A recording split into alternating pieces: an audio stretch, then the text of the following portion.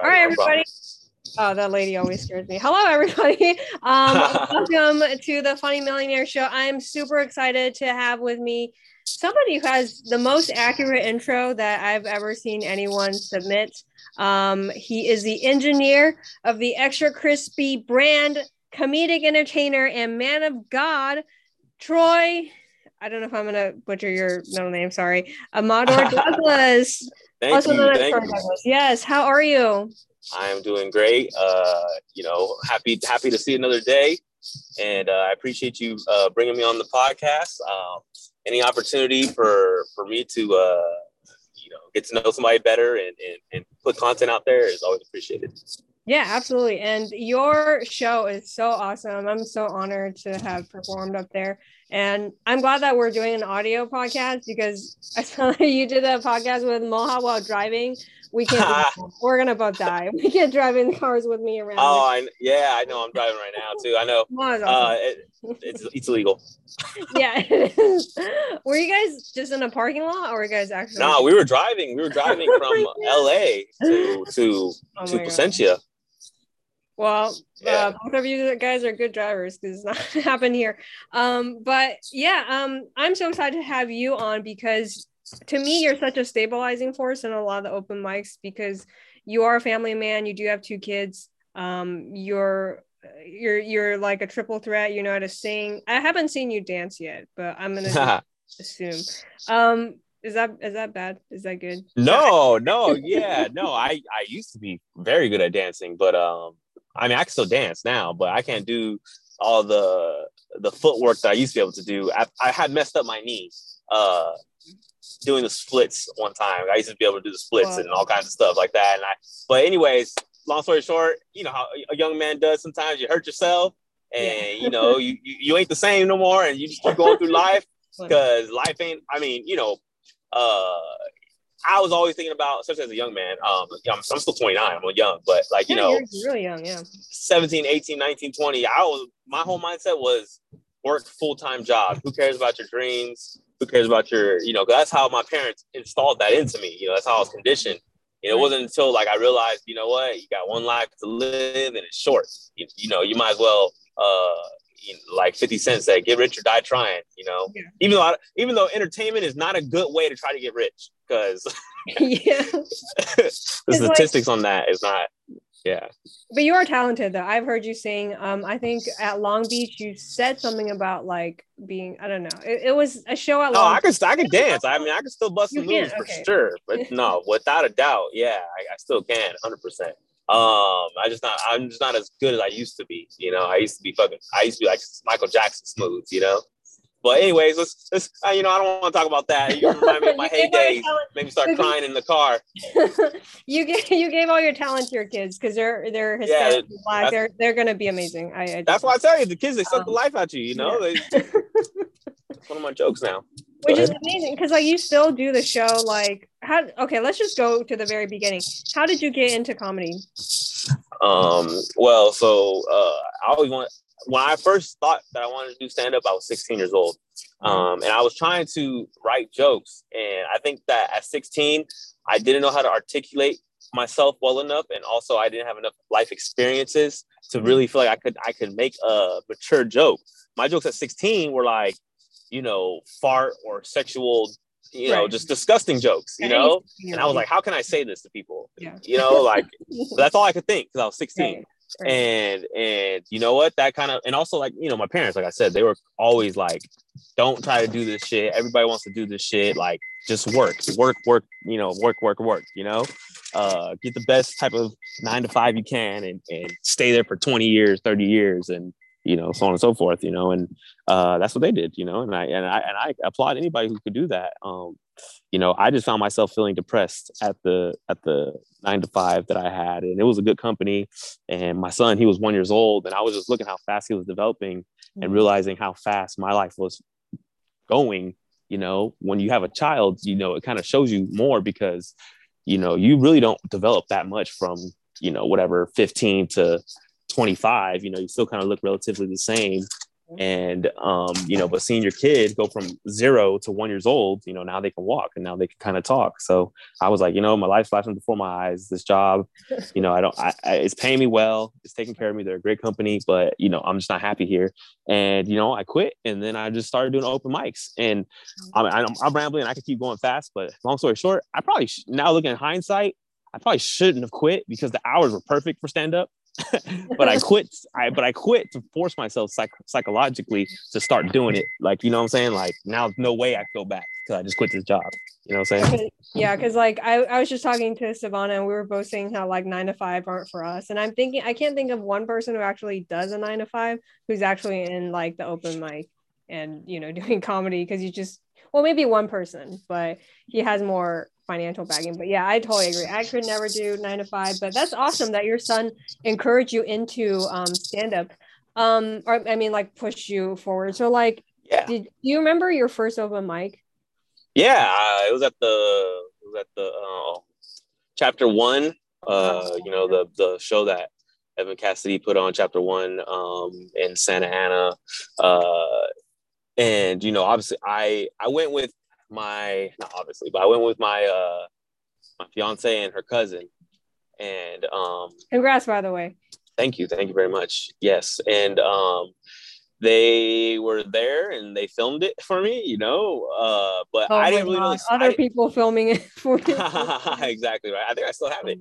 I didn't know the system, I didn't know that like I signed up at this time online meant that I wasn't going to go up for 2.5, 3 hours, So right. I sat in that room and watched comedians for like 3 hours, and you know how that is, I watched everybody set for like 3 hours, and, just nervous, just freaking not even knowing when I was going to go up. I was like, I don't know who to ask. I don't know what, right. When I first do something, I'm very like observant rather than being, outspoken. Yeah. And so, I sat there for 3.5 hours, and finally the guy said, Troy Douglas, and said, Troy Douglas, you're on deck, or whatever. And I was like, all right, it's go time, and I did whatever, the 4.5 minutes or whatnot. And I got slight chuckles, and nothing that's going to say I'm the next Eddie Murphy or anything like that. It was just like a slight chuckle, some cringe moments where they didn't laugh, and, my fucking heart beating out my chest to try not to stutter, and so on and so forth. But it went well enough, and and then I did like another one, maybe like a couple days later. I can't remember which one was the second one. And then I started off, just going like, I would just always go at least to Chapter One every week, and that's what I knew. And then I started meeting people and stuff like that. But I never felt like I was like, how can I say, just like openly embraced and thrown on the fast track. Like I felt like I had to talk to people who were also new, and then those people who were new through their relationships with knowing other people. That's how I started to know other people, Yeah. So as you know, this stuff is political. So yeah, absolutely. And so learning that every week. But you also run a mic. So how's that been? Extra crispy. Running the mic has been challenging, not because of the comedians or not even just because of the bar owner or whatever reimbursement he gives me. It's just been challenging because week to week, and to always have to go 20 miles because I live like way far away from Placentia to bring my equipment. Yeah, I mean, I live in Westminster, Garden Grove area, and driving to Placentia, and then having to take my equipment, and then having to make money during that time period. I do DoorDash to for my income. So that's you have to hustle. Like, you're not gonna make money from DoorDash because you have no supervisor. You are your supervisor. Right, exactly. So it's challenging because sometimes I'm thinking like, all right, should I just like, pass this to somebody else? Like, hey, this is your shit. Like, da da da da. Will the owner even want me to pass it to somebody else, or we just end all stand up there if I don't continue to do it? So it's been challenging, and it's been fun. I had some good times. I like doing the Saturday shows. I know you might get into that after that, but yeah, Tuesdays open mic it's been challenging, and but I know what it is to have like an open mic, like just for somebody to get their reps, and that's mostly why I do it, just for rep purposes for people in the area. Yeah, and it's really, really nice. There are some things that happen at that bar that will not happen anywhere else. It's like, for sure. Like some lady who had an amazing rack, granted access to other people to touch it. And what? You were not there? Were you not No, there? I think I had a guest host, and I think I just left. Yeah. Oh my God, now I have to explain. Yeah. I just painted myself. But that was hilarious. Were you at Carmen's bar? A lady she had like telling people to grab her. And she was telling people to, right. What? Oh my gosh. It was so funny. That's crazy. Danielle Chalky was there, so you can ask her for more of the details. It was hilarious. I think she moved to like New York or something like that. Oh, anyways, but there's just so many crazy. Do you remember Carmen Bar? Like the level of crazy at that bar? Maybe it just all happened that one day. You generally actually keep us all kind of in line. No, so. I mean, I've had crazy things happen at group therapy. I had that guy go on the N-word rant, saying why he, the white dude saying why he gets say, why he's allowed to say the N-word and stuff like that. And, I filmed it and I put it on social media. Oh my God. But I didn't film the whole thing, but I filmed that. Hello? I think you're kind of cutting out. Well, I totally failed because I was trying to promote group therapy. Can you hear me? Can you hear me? Hello? Yeah, I can hear you. Okay. Yeah, I can hear you now. I was trying to promote group therapy and extra therapy. Extra crispy. But it is fun. I will say it is fun. It's consistent. And I love your lineup, how diverse it is, and just it's a really cool hangout, especially since so many open mics just closed down. Is chapter 1 still going? No. Oh, okay. Well, I don't think he's having any of his open mics, the producer who did that. And like with Extra Crispy and group therapy, I mean, what group therapy, they gave me my first opportunity to have shows and host shows and open mics at a actual established business. But I always like to, let people know those are two different brands. There's Extra Crispy, that's my brand, and group therapy is a bar that I partner up with to do shows with. Like the debauchery that happens at group therapy, it don't mean I'm gonna take it. I ain't taking that everywhere. Like that's them. That's their location. All right, I know I feel bad because it's true. Your brand is actually I think you are very family friendly for sure. And I did actually want to ask you about this. Like, what is it like having kids before and after? Like, before I had a totally different life, before, so I had my first son, I was 24. Before I had kids, I mean, I was a very young man and coming into adulthood and, living with my dad, who I had lived with exclusively for the past 10 years. My parents divorced when I was 12. And so it was, mostly me and my dad, and then me becoming a teenager into a young man, I got in some trouble in high school and stuff like that, but through my dad being on me, I was able to kind of like reform and, focus on getting my degree and stuff like that. And I graduated on time and everything like that. I was threatened. I was in dangerous waters not to, Wow. So, but my dad, he totally flipped his work schedule to make sure that I got to school every day. My junior year, and then by senior year, I pretty much saw the writing on the wall. Like as long as I stay focused, I'm gonna graduate on time. And from there, I always like to have fun. I always like to hang out with my friends. My friends always came to my house. My house is like the kicking spot. I always like to, go out and try to talk to women. You know what I'm saying? That was my mentality. Right. My mentality was daytime. If you're not working, play video games. Smoke some weed, hang out with your friends. Nighttime, you go out. Yeah. Try to pick up girls. That was my mentality at 19, 20, 21. Mm-hmm. Then my dad got sick with cancer, and I had to take care of him with the help of my aunt, his sister, for about 6 months.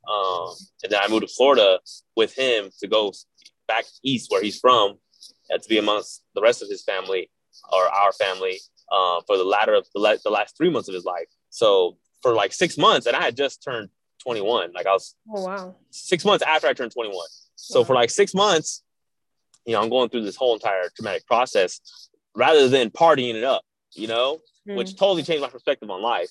My dad passed away, and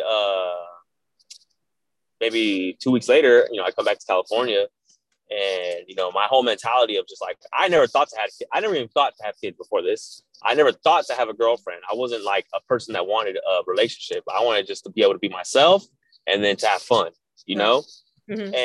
but like after my dad passed away, my whole perspective on life and how things go and change, and how your choices no matter how old you are will have an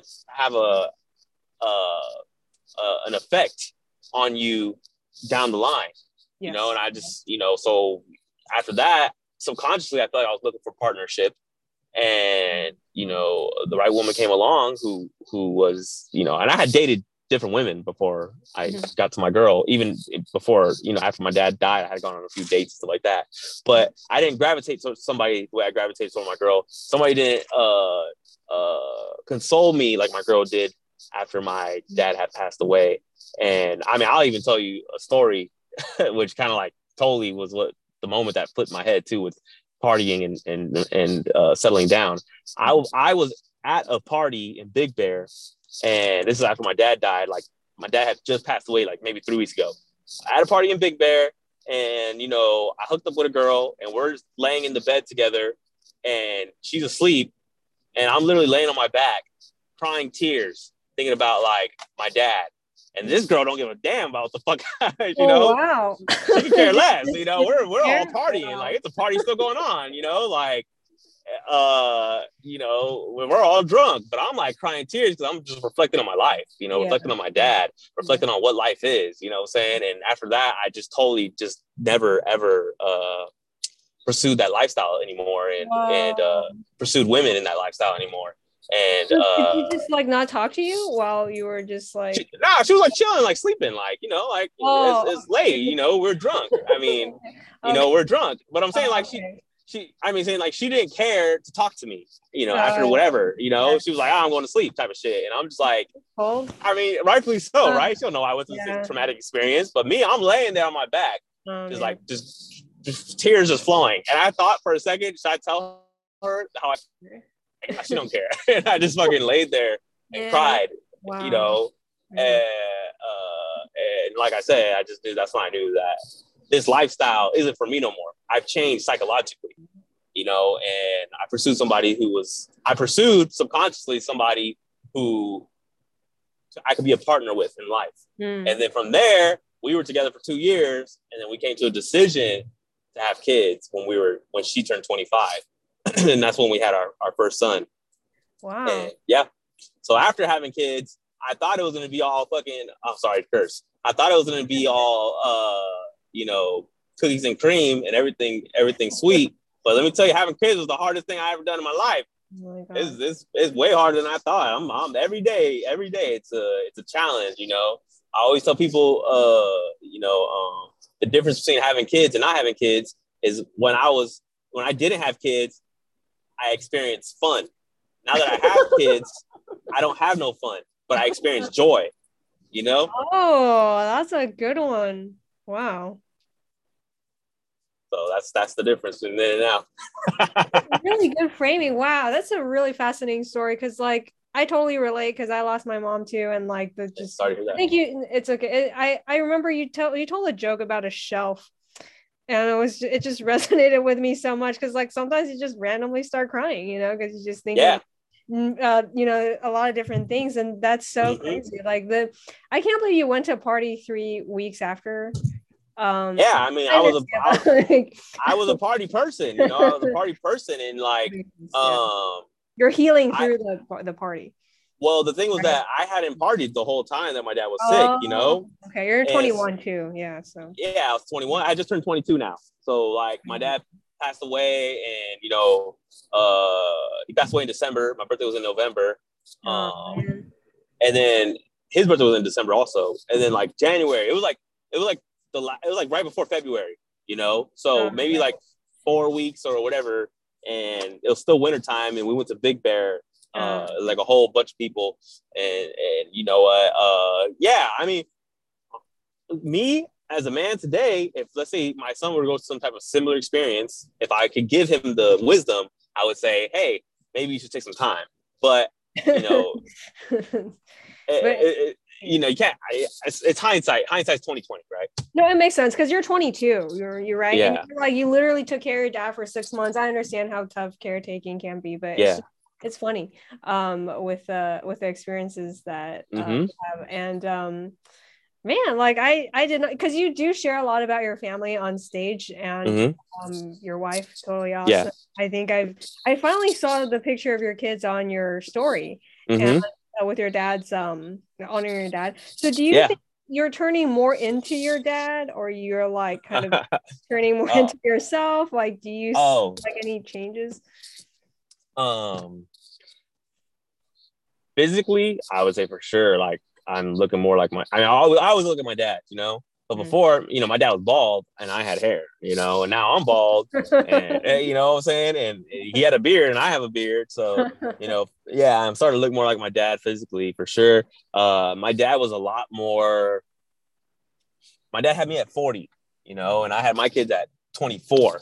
So my dad was way more young, I guess. I mean, do you think it's that young? I mean, like it's no, I don't think it's that young, but I think it's a difference, you know, because at 40, my dad was already established his career. You know, I never, you know, my dad, I mean, I grew up in a house for the most part until my parents divorced. And, you know, and if not a house, I was in a townhome, in a gated community type of shit, you know, and, you know, right now, I'm not financially in that position to provide my kids that, you know, we apartment living, you know what I'm saying?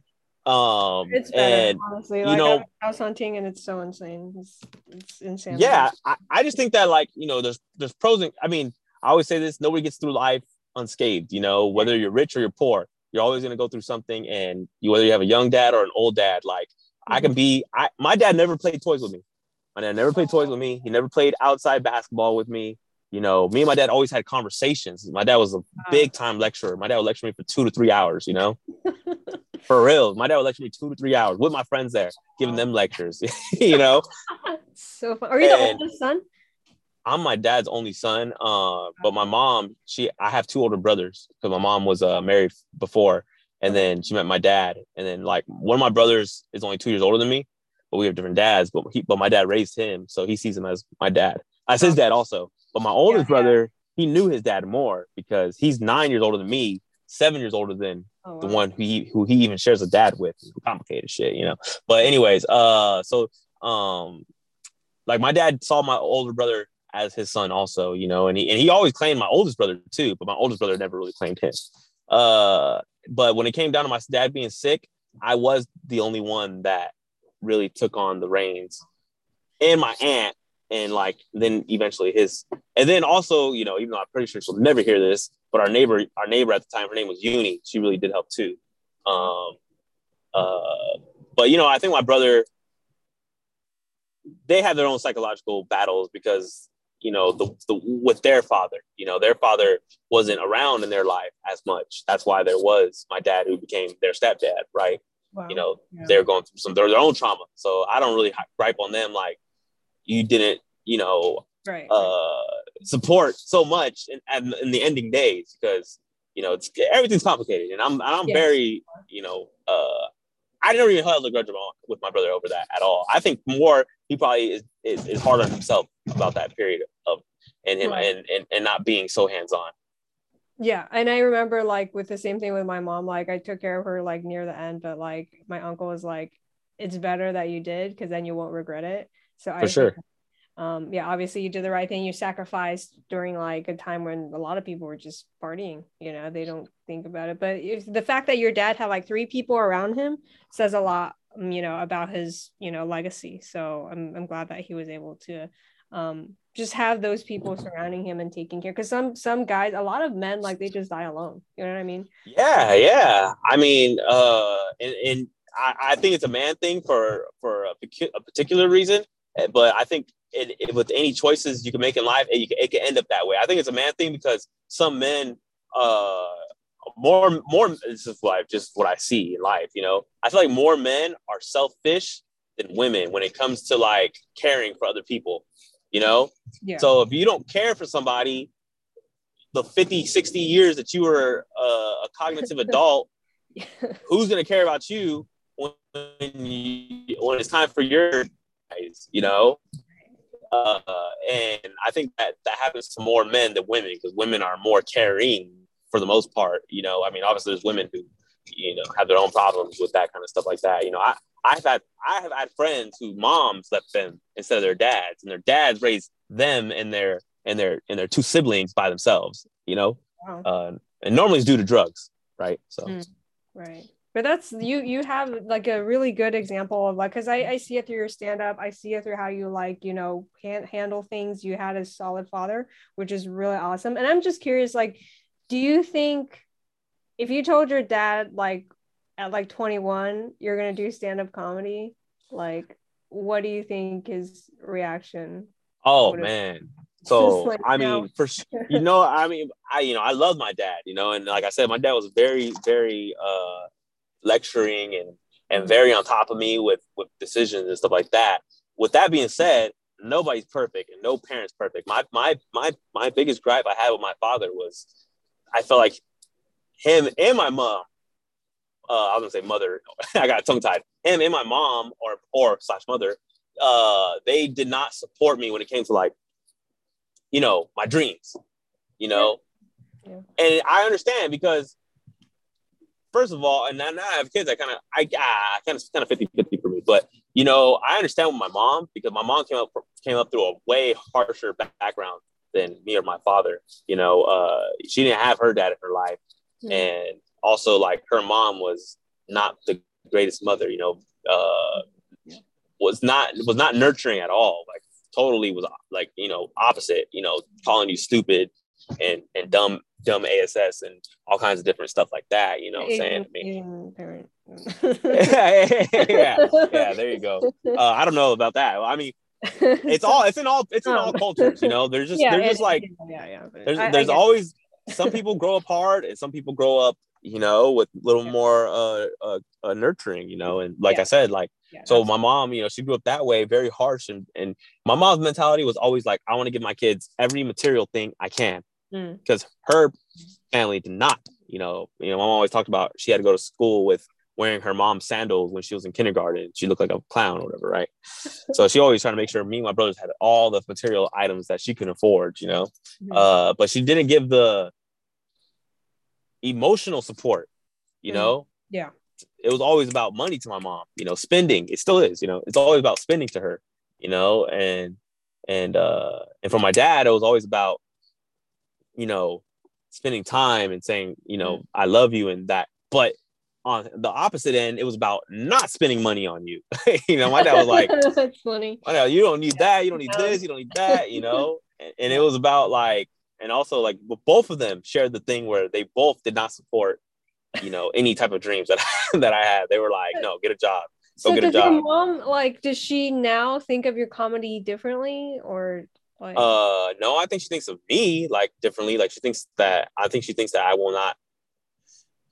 will not listen to, you know, her telling me that, you know, saying, I mean, now I'm so old, you know, I'm 29. So it's like, right. You gotta do what you, let them free.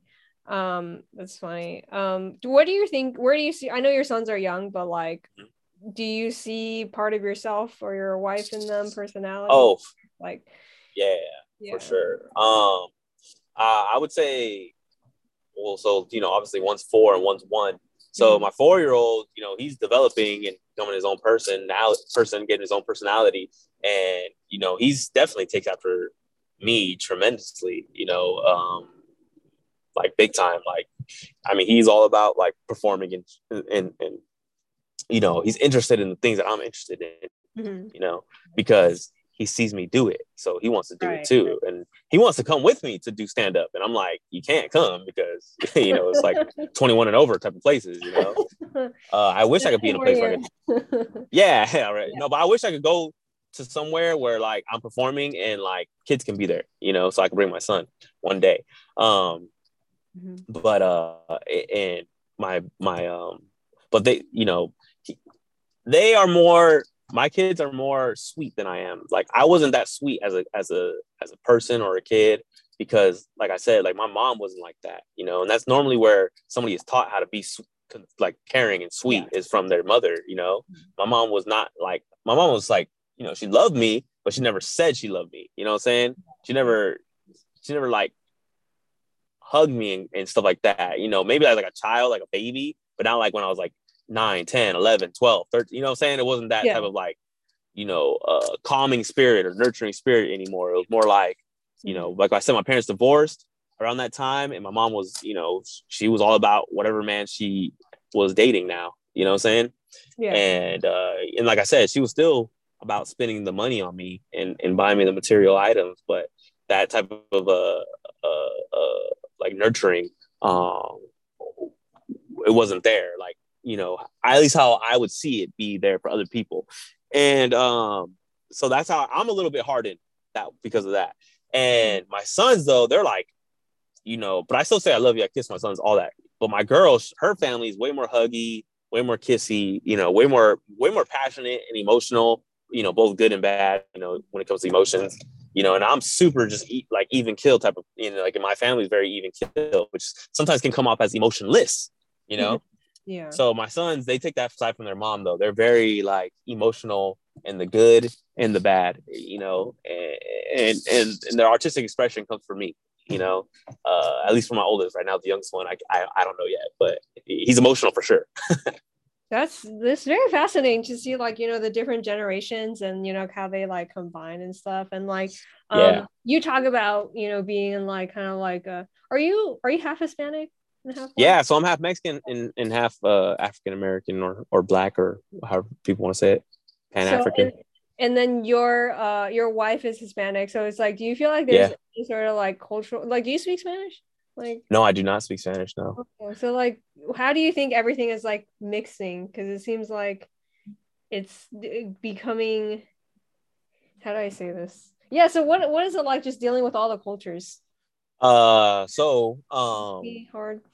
I'll just give you a quick background on my Hispanic side and why I don't speak Spanish. Like my family, and like my Mexican side of my family, going back to like my great grandparents, as far as I know, like one of them came to America 1920 or something like that, right?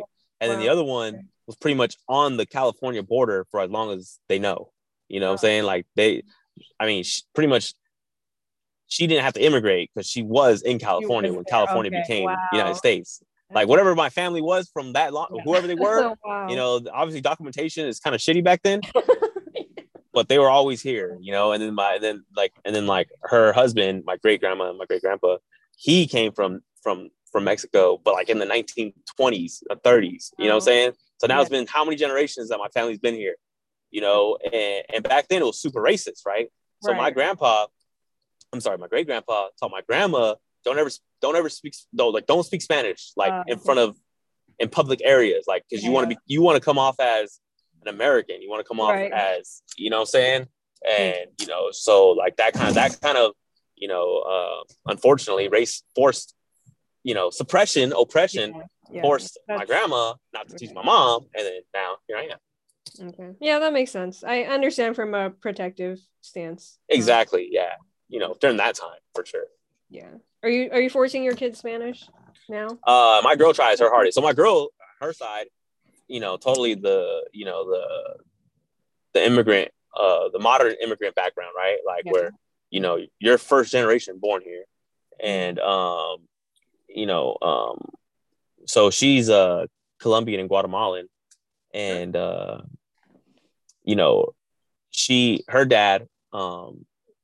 her dad is her stepdad. Her original father, her biological father, wasn't in her life, and her stepdad took over when she was very young.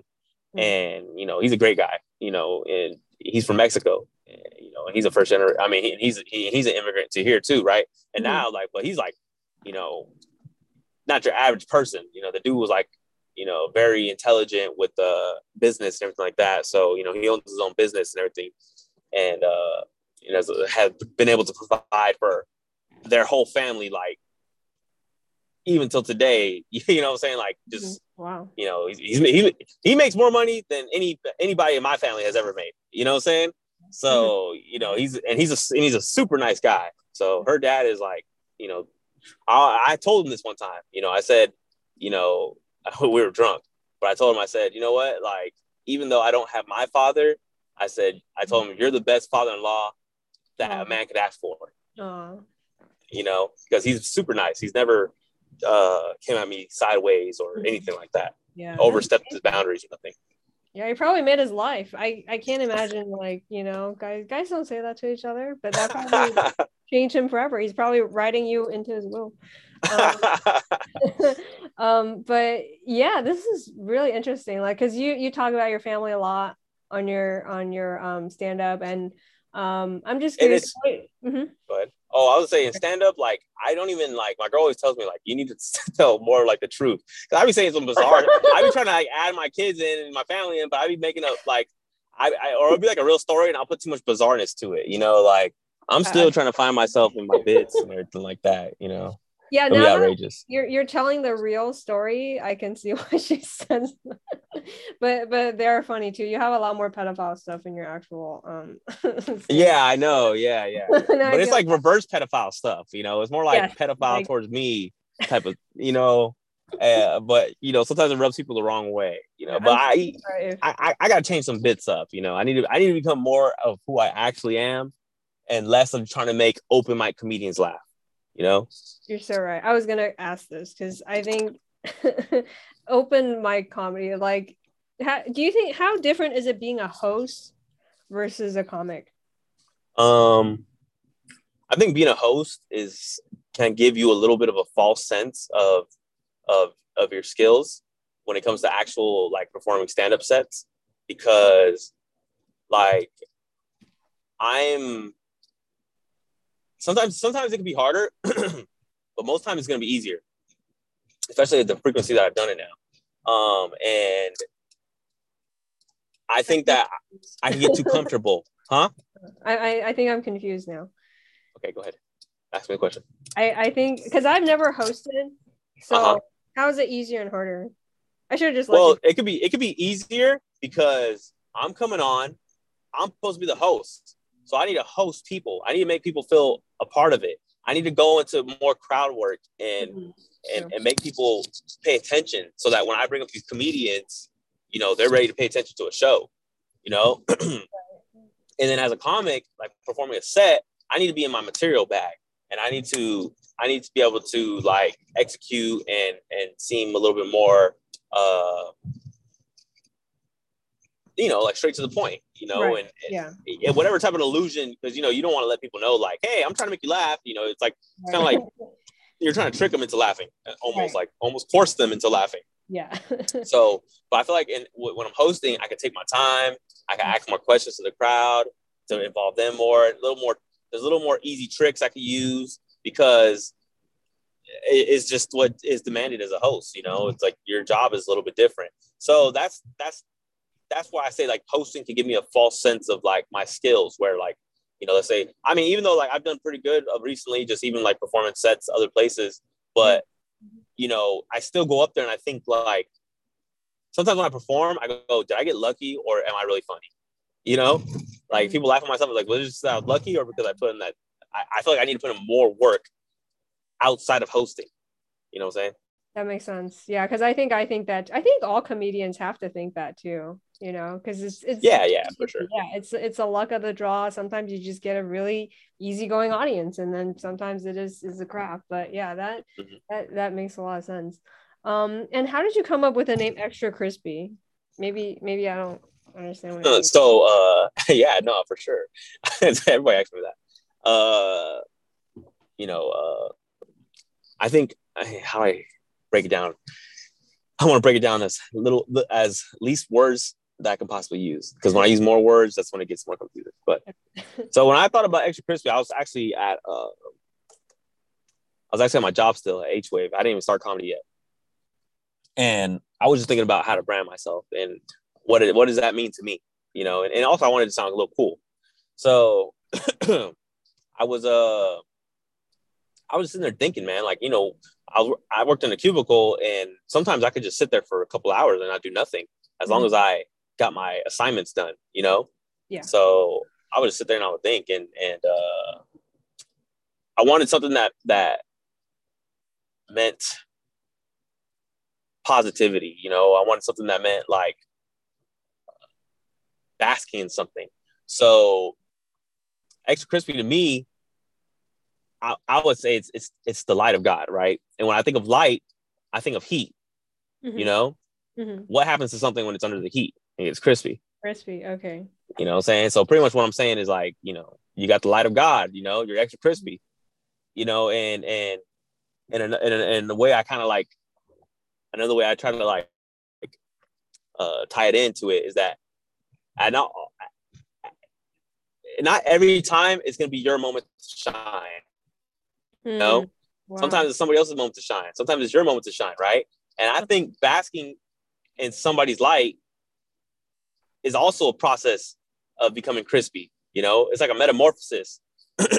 Sometimes you're crispy, right? Because you're the person basking in somebody else's light. And then sometimes you're the shiner, putting people basking in your light, you know? And if you're too prideful to bask in somebody's light, you're never going to go through the phases becoming crispy to then become the shine, you know? Like, it's like a metamorphosis. You got to humble yourself towards somebody else for them to shine so that you can shine. It's all about just humbling yourself, pretty much. Just, you know, how I try to just get into it. But like I said, I try to break it down. I'm trying to like break it down into less and less words. That's why I say it's the light of God. You know, that's why I think of God. I think that God put us here not to try to compete with one another. I think competition is just a byproduct of human nature. Right. But if you're trying to become supernatural, you need to humble yourself, you know? Preacher Douglas, have you thought about being a youth preacher? Or you're not even a preacher, but like I guess a pastor. Like you're. Yeah. I mean, it's crossed my mind, you know. But the thing is that, and I don't want to say, but it's crossed my mind. With that being said, when I think about a preacher, I think about somebody who's more disciplined than I. Even though, like, you know, you can come to God as whoever you are, right? You could be a crackhead, you know, selling drugs on the street or whatever, and come to God. I just think that if you're a preacher, you're a representative of something. You're like a representative for God to other people in a whole different way. Like, it's like your job, you know what I'm saying? It's like a responsibility. You're a leader, you know, you're a leader of the, let's say, like whatever denomination or religion or you believe in, right?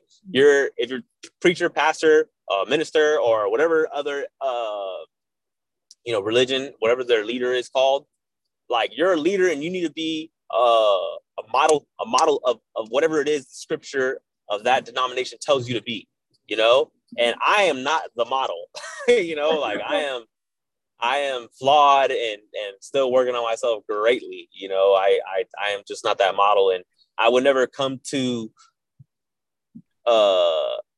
you know, I would never come to people trying to lead them to God hypocritically, you know. That makes sense. If somebody asks me about my beliefs or they ask me questions, I'm gonna tell them. You know, if they tell me what I think, I'm gonna tell them.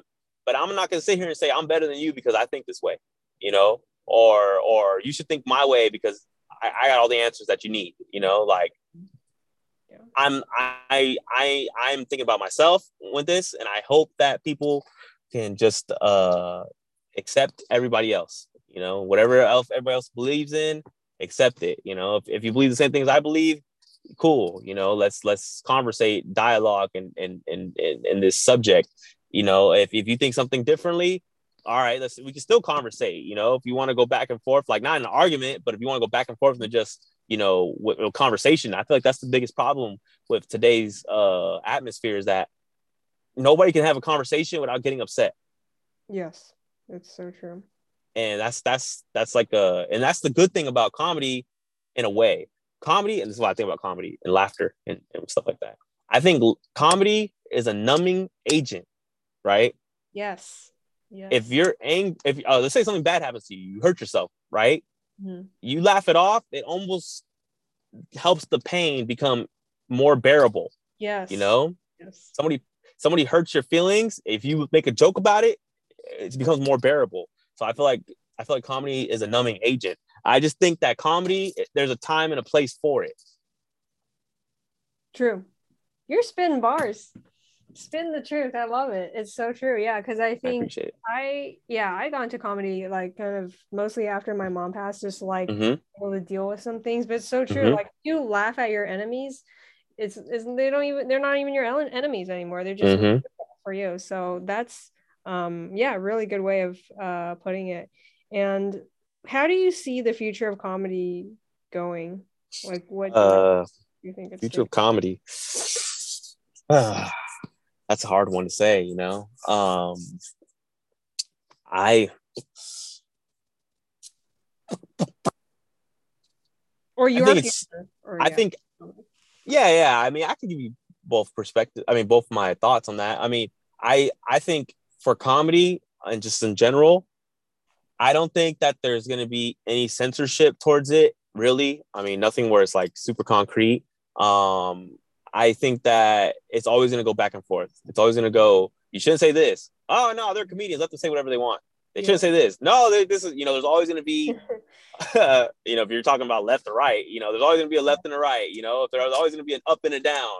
Yeah. And the day that somebody says, you can't say this, that's a problem because that means that, you know, the country's about to fall apart. The Yeah. day that you can't say what you want to say, the country's falling apart because Yeah. that's in the fucking Constitution, you Yeah. know? So that the moment that happens, the moment that somebody can't say something, there's a serious problem that's bigger than comedy. Mhm. As far as my career, uh, I believe that I always believe in myself in rising to the occasion. You know, I always believe that I have what it takes. Even when I was a kid, even when I did wasn't in anything, and I'm not even just. I mean, I love performing stand up, and I love stand up comedy. But really, what I love is just I love performing. You know, Mm-hmm. I love making jokes. I love stand up comedy. I love being funny. I also love singing. I also love, you know, acting. I also love, you know, other realms in entertainment. Because what it is that I just love entertaining. I love performing for people. And stand-up comedy gives you instant access to performing in front of a crowd. Yes. You know? Yeah. If you're trying to be a singer or an actor or something like that, first of all, an actor, you don't even have, like, if you're on shows and stuff like that, I mean, unless you're like on a live TV studio audience, you don't even have the instant gratification of performing in front of somebody, you know? Mm-hmm. If you're a singer or you're a rapper or something like that, like, you're fighting an uphill battle when it comes to like your freedom because you're kind of going to be you're going to be like in a hole of like, this is your genre. You know, if you're not successful in it, you're not gonna have nobody on your side. Like comedy, people show up to a comedy club or a comedy show, and it's like you have the freedom to do whatever you want on that stage. That's true. So that's why I love comedy, because it's a canvas to do whatever I want on stage, and I'm trying to learn how to really add all the tools that I believe that I have to my performance in comedy while keeping it funny. You know. Yeah. Love that. Awesome. And like, who's your biggest influence or influences? Last thing I'm gonna say about that though. So all I want from comedy, in comedy, all I want is opportunity. That's all I want. Give me opportunities, and that's all I ask for. Whatever the results are, you know, that's based on my performance. My biggest influences in comedy, I'll go with Patrice O'Neal, Dave Chappelle, obviously, you know, I mean, Kevin Hart, Eddie Murphy, um, Eddie Murphy more like on the comedic actor side. You know, I know he had his big time stand ups back in the day, but I wasn't even born when those came out. You know, I saw those later in life. But Dave Attell, Bill Burr, you know, Jeff Ross. Like, I mean, I love all those guys. You know, and seeing all those guys. Yes. Mm-hmm. And seeing all those guys on Comedy Central as I was growing up, you know, introduced me to comedy and stuff like that. So, I mean, nowadays though, it's not easy for me to just absorb somebody's content and just be in love with it. Like, I We're see too things and critical. I'm like, Yeah. huh? We're comedians. We laugh at nothing. Yeah, exactly. Now it's like I'm more thinking about like I'm like, oh, okay, they said this. Oh, why did this get a reaction from this? Okay, Mhm. how can I apply this strategy to my own sets? So I'm more like trying to dissect things and not that it's resulting to anything, but that's more like where my brain is when I'm doing it. But that's good. Um, Yeah, yeah. that's how all comics really should think, like very analytically, and then Mm-hmm. breaking down joke structure. Um, Mm-hmm. that's awesome. Yeah. And how can we find out more about you? Can you plug your show? What are your social medias? How can we find out more? Yes, yes. Instagram, obviously my uh most accessible platform. Troy Douglas, LOL_. So Troy Douglas, TROY, D as in dog, OUGLAS, LOL_. I should be right there. And from there, you'll see me post any of my shows. If you follow me on there. If you search me and you're listening, follow me. I gotta feed these kids. You ever wanted to donate to some little brown babies? Follow me. Yes, And follow. am I right or am I wrong? You ain't got to send money to the 1-800s. Just follow Troy Douglas. You did the same type of job. I love it. Awesome. Thank you so much for being on the show. I enjoyed learning a lot more about, the craft, the man behind the craft, the man behind the man, the dad and the sons and the family and everyone around. So thank you so much for this. Well, And Leland, can I give an exiting statement about you? yeah. I want, obviously me and you know what's up with these people in the comedy world and their attitudes towards you, especially like when you first came on the scene. And I was always like thinking to myself, what the heck are you guys tripping on? Like, people say, you go up there, comedians, we go up there and we say the most offensive things. You say the most offensive things to people in the crowd, and you get upset when a comedian has an angle that you don't like, or has a view on you that you don't like. Like, we say the most appalling things. So I'm like, why do you have a gripe with this person? That doesn't make sense to me. And, to me, I was always like, she's out here doing her thing. She's a comedian. I'm going to give her an opportunity with anything I got because I think she's funny.